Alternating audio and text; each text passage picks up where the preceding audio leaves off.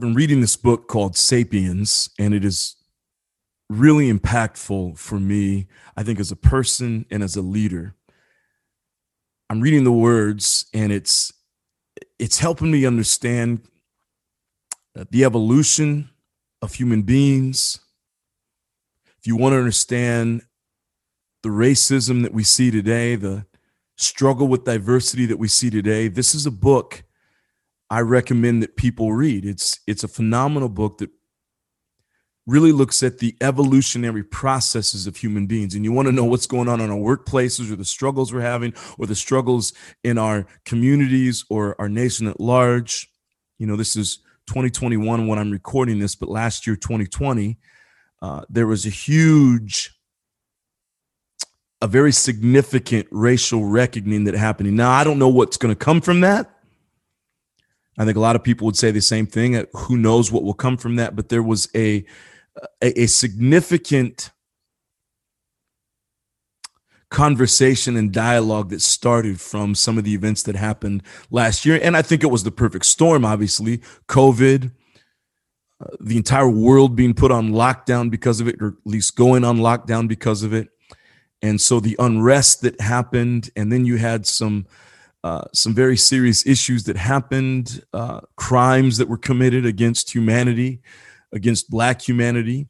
And so the dialogue really, it was a perfect storm, but then the dialogue really elevated around this issue of, racism and classism and colorism and diversity, equity, and inclusion. We haven't heard it like we've heard today. If you get on the job boards today, you'll see that so many companies that probably should have had these positions years ago, but they're starting to hire diversity, chief officers for diversity, equity, and inclusion. Those positions are now being elevated in certain companies where they used to be kind of a coordinator or manager or just kind of put off over here. Now they're being elevated to the senior table. Companies are beginning to recognize, at least publicly, that this is important, and hopefully privately. So reading this book, and I would encourage everyone to read this book. You want to understand the evolution of mankind and where we've come from and where we're going and why we think the way we do, why we struggle the way that we struggle. And I know I've talked about this in episodes before of JC Thoughts, but so I won't reiterate some of the things I've already talked about in terms of the lack of tolerance with human beings and how Homo sapiens, we talked about that before. But the book is just drastically changing my mindset around certain ideas. So I was out on my kayak the other day, and I have these notes on my iPhone. You have them as well if you have an iPhone. And so I was out on the kayak and I was thinking, and so a lot of thoughts came to me. And so I'm just going to read some of these thoughts down. And I said, I want to get on and rant about this on the JC Thoughts episode of JC Talks. And here's what I wrote down, and I'll try to explain this to you as we work through this, because my words here don't necessarily make a lot of sense. But what I said is, life is war. For those who reach for the highest of heights, those who desire to climb the mountain. And see, I look at life as a mountain, one big mountain, and you have to decide what mountain you're going to, climb. And then you got to climb the mountain. And the further you want to go in life, just as in any mountain, right? It's beautiful. It's lovely down at the bottom. And the further north you go, the further up the mountain you go, the further you ascend up the mountain, the harder it becomes. And I think that's how it is with life as well. So I said, for those who desire to reach the highest of heights, those who desire to climb the mountain, life is a constant battle.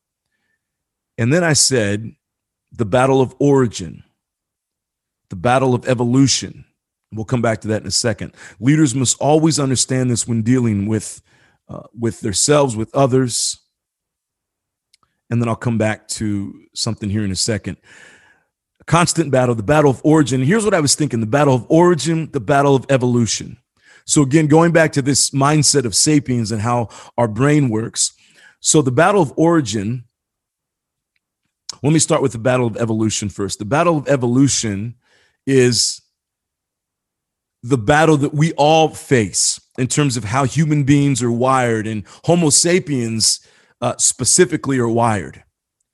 In the book Sapiens, it talks about how the Homo sapien, that species, has evolved drastically. And whereas at one point in history, we were kind of in the middle of the food chain, now we're at the top of the food chain. And whereas other species took thousands, millions of years to evolve to their place on the food chain, we went to the top of the food chain in a drastically shorter time. So when you look at a lion, and I've shared this before in the podcast, when you look at a lion, when you look at a shark, you look at these animals that we tend to think of, a rhinoceros, we tend to think of these animals as being the top of the food chain in their own worlds, their own context. They don't struggle with a lack of confidence. They don't struggle with anxiety. At least I don't think so. I haven't studied a lion, recently, but from what I understand, they don't have the same struggles that we do. They live in the present. They live in the moment. There's a confidence when you see a lion walk. There's a confidence when you see the rhinoceros walk. There's a confidence when, there's such beauty in the shark as it passes by you. It knows it's the top of its food chain for the most part. But this is millions of years of evolving to this point where they realize, okay, that there's a lot of confidence in who I am. Human beings don't necessarily have that. They don't have millions of years of evolving to the top of the food chain. They went pretty quick. And so there's a lack of confidence within all of us. So we as human beings are very fear-based, very fear-based. Think about marketing today. Marketing today, I have a TV. I actually have two TVs in my place, but I don't have television per se. I don't watch TV. And I remember years ago, it was one of the first things when I began to get more discipline in my life. I gave up TV.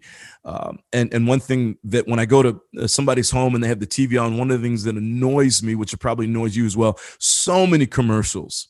I'm so glad I gave TV up. With Netflix or Amazon Prime, you just get to watch what you want to watch. And of course, they have some ads in there, like at the beginning, but you're paying for the service, right? So they don't have to do it. TV, network TV, it's run on advertisements. And so they're fueled with advertisements. If you watch network TV, and again, I don't do it anymore, so maybe this has all changed, but I'm pretty sure it hasn't. They are always playing, the advertisements are always playing into the fears of the human beings. Right. So if it's an advertisement for medicine, it plays into, and it may not be a drastic fear, the whole world is going to end or anything like that. It may not be any of that, but there's fear around, if you don't take this medicine, you're going to miss more time out of work, or you're going to have a horrible, or tomorrow's going to be really bad. You're going to be drowsy. You're going to be tired. And so a little bit of fear. Okay, well, let me take this medicine because this medicine will work better than this medicine over here because it will affect me in better ways. Safety is a big thing when you look at cars. How they promote cars, how they advertise cars to us. It's always about safety, which can, some of the advertisements I've seen out there, they actually show car accidents, and then it's an insurance advertisement, or it's hey, get this car because there's better, and it's got a picture of the kid in the back seat, and they get blindsided by a car. So it's fear-based. And so, well, let me go out and buy this car because my car didn't have all those, or my insurance doesn't cover all this. So let me go out and buy it. Food, it kind of plays into the vanity of human beings, fear and health and all this kind of advertising today is very fear-based. Why? Because humans still to this day we tend to live very fear-based lives. We pursue comfort because we don't want the alternative, which is pain, which is hardship, which is sorrow, right? So we pursue, and this is kind of, at least here in the Western world, and I'm speaking from an American point of view, obviously, there are other countries that may not think in this way, but in the American point of view, it's all about the pursuit of comfort. You go to first grade so you can go to, and you do well there so you can go to second grade, do well there so you can go to third grade, on and on and on, so you can get to high school, do well in high school, so what, you can get to college, you do well in college so you can what, you get a good job or go into graduate school, you get a graduate degree so you can do what, get an even better job and make more money so you can what, have a comfortable life. Marry the right person, so what? You can have a comfortable, secure life. This is what we pursue. So it's almost like this fear base that we have almost from childhood is no pain, no discomfort, no dis-ease. So always pursuing comfort. So it's all kind of fear-based. And I've actually heard people say this, and I think this is a shame when people say it, but they'll say things like, well, if you don't do well in second grade, you're not going to make it to a great college down the road, and you'll be flipping burgers at the local fast food joint. So what does that make the child do? For many children, it's fear-based. I don't want to be flipping burgers at the local fast food joint, so I've got to get my butt in gear and get really great grades, and so I can get to college, and so I can become a lawyer, and so it's all fear-based. And I'm not saying it's necessarily wrong. I do think, and this is a whole nother conversation, I do think it is shameful for any of us to look down on any job. I mean, that same fast food joint that we go and we spend our time at and we spend our money at, and we're kind of downgrading. Well, this is a great service to our family. It's a great service to me, but hey, son, hey, daughter, I don't want this for you. And I think that's a real shame. That's kind of our culture that we live in today. Fear-based. So go get the bigger home, go get the bigger car so you can pursue greatness so you don't have to live like these other people over here.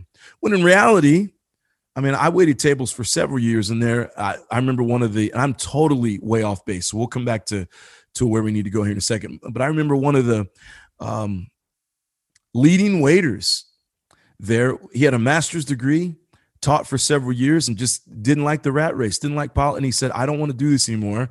I'm going to downgrade all of my expenses so low where all I have to do is wait tables 5 days a week, and I can live the life I want to live. And he was actually he was a brilliant human being.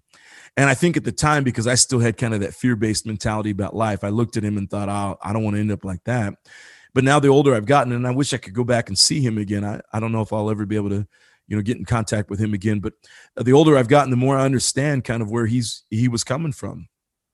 He moved out of fear-based, living, and said, I'm not doing this anymore.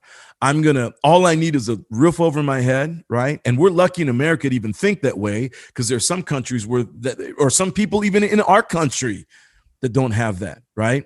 So he said, I just need to live with a roof over my head, have enough food on the table so I can survive, have enough money in my pocket so I can, enjoy life in the ways I want to. And he did that and downgraded his entire life, lived in this really small apartment and waited tables and really enjoyed his life. So all that to say, we're teaching in our society, we kind of teach people to run away from that.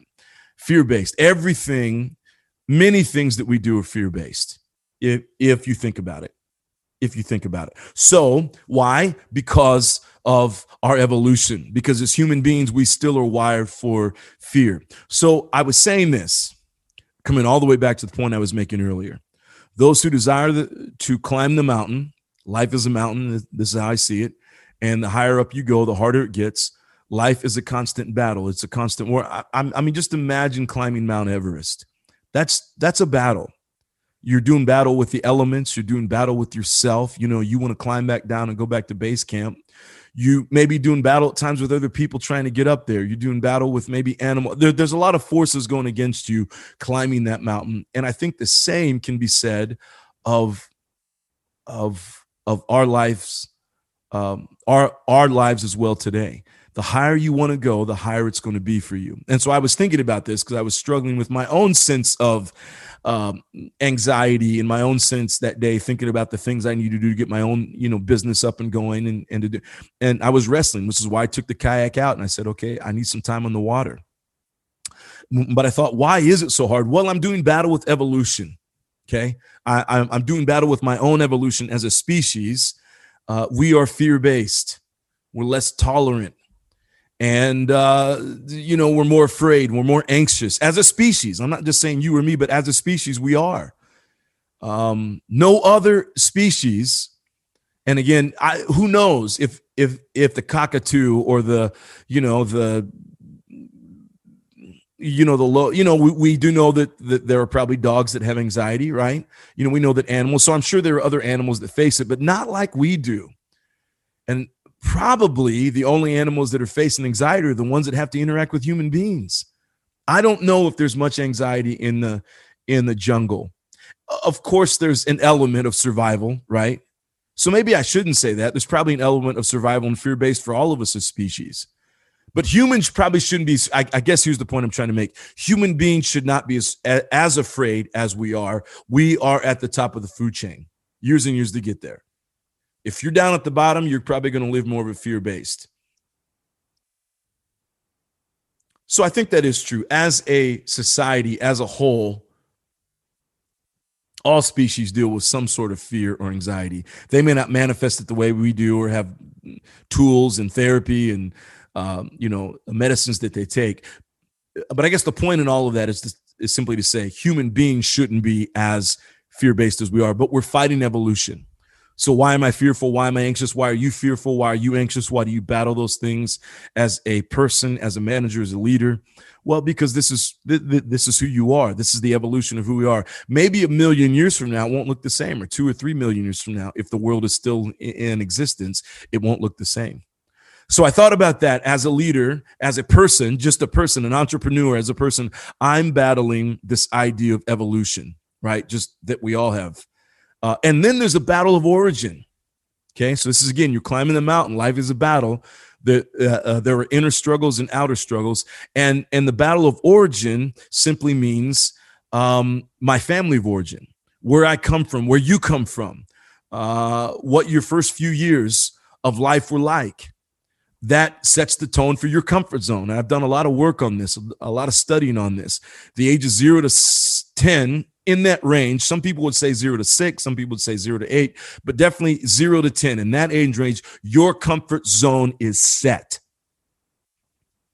So whatever it is that you experience in that day and age, in that time period of your life, that becomes the comfort zone for the rest of your life. So kids that grow up in warm, loving, open, inviting environments where they're encouraged and loved. You don't have to be rich. You don't have to be just an inviting atmosphere where their parents are constantly saying, you can be who you want to be in life. You can do, even if we know that's probably not 100% true as parents, but we still let them know, I'm not going to be the one to hold you back. Life will do enough of that when you hit the age of 18 or 15, 16, or once you get into middle school and you start dealing with the other kids. Life is going to provide you all the humility you need at this home, in my place. All we're going to give you is confidence, confidence, confidence, and more confidence.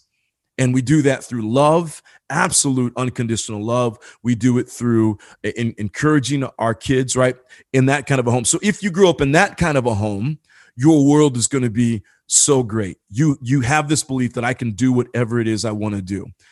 On one of the teams I lead, there's a young lady on there, and she's 14 or 15 now, and she comes from, they're not a wealthy family, that they don't have a lot of money. They're of Asian background.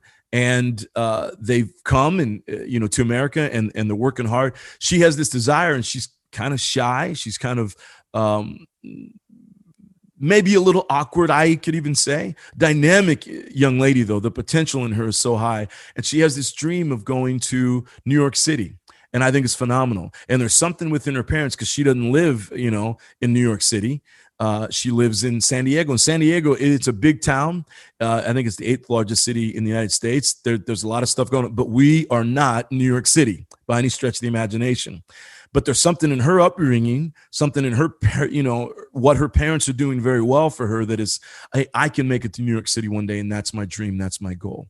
So she's grown up in that. The opposite is also true. If you grew up in a home that is disempowering, that is dysfunctional, and your first 10 years of life, you have parents that are downgrading you in emotional abuse, physical abuse, or even if you're around it. Studies have shown that even if you're not necessarily the victim, but you're around it, it does wonders for your psyche.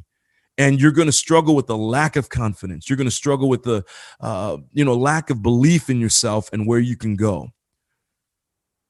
So I was pointing this out, that as an individual, We are always facing that, the battle of origin, the battle of evolution, right? Who I am. And even if you grew up in a wonderful home and a wonderful upbringing, more than likely there will still be some struggles inside of you because, again, the evolutionary nature of Homo sapiens. So I was talking about that. And so here's what I said, that leaders must always understand this when dealing with other people. So here's what I went on to say. I was thinking about this about myself, and I thought, well, how powerful this, because then the idea came to me, and I wrote down these words: leaders must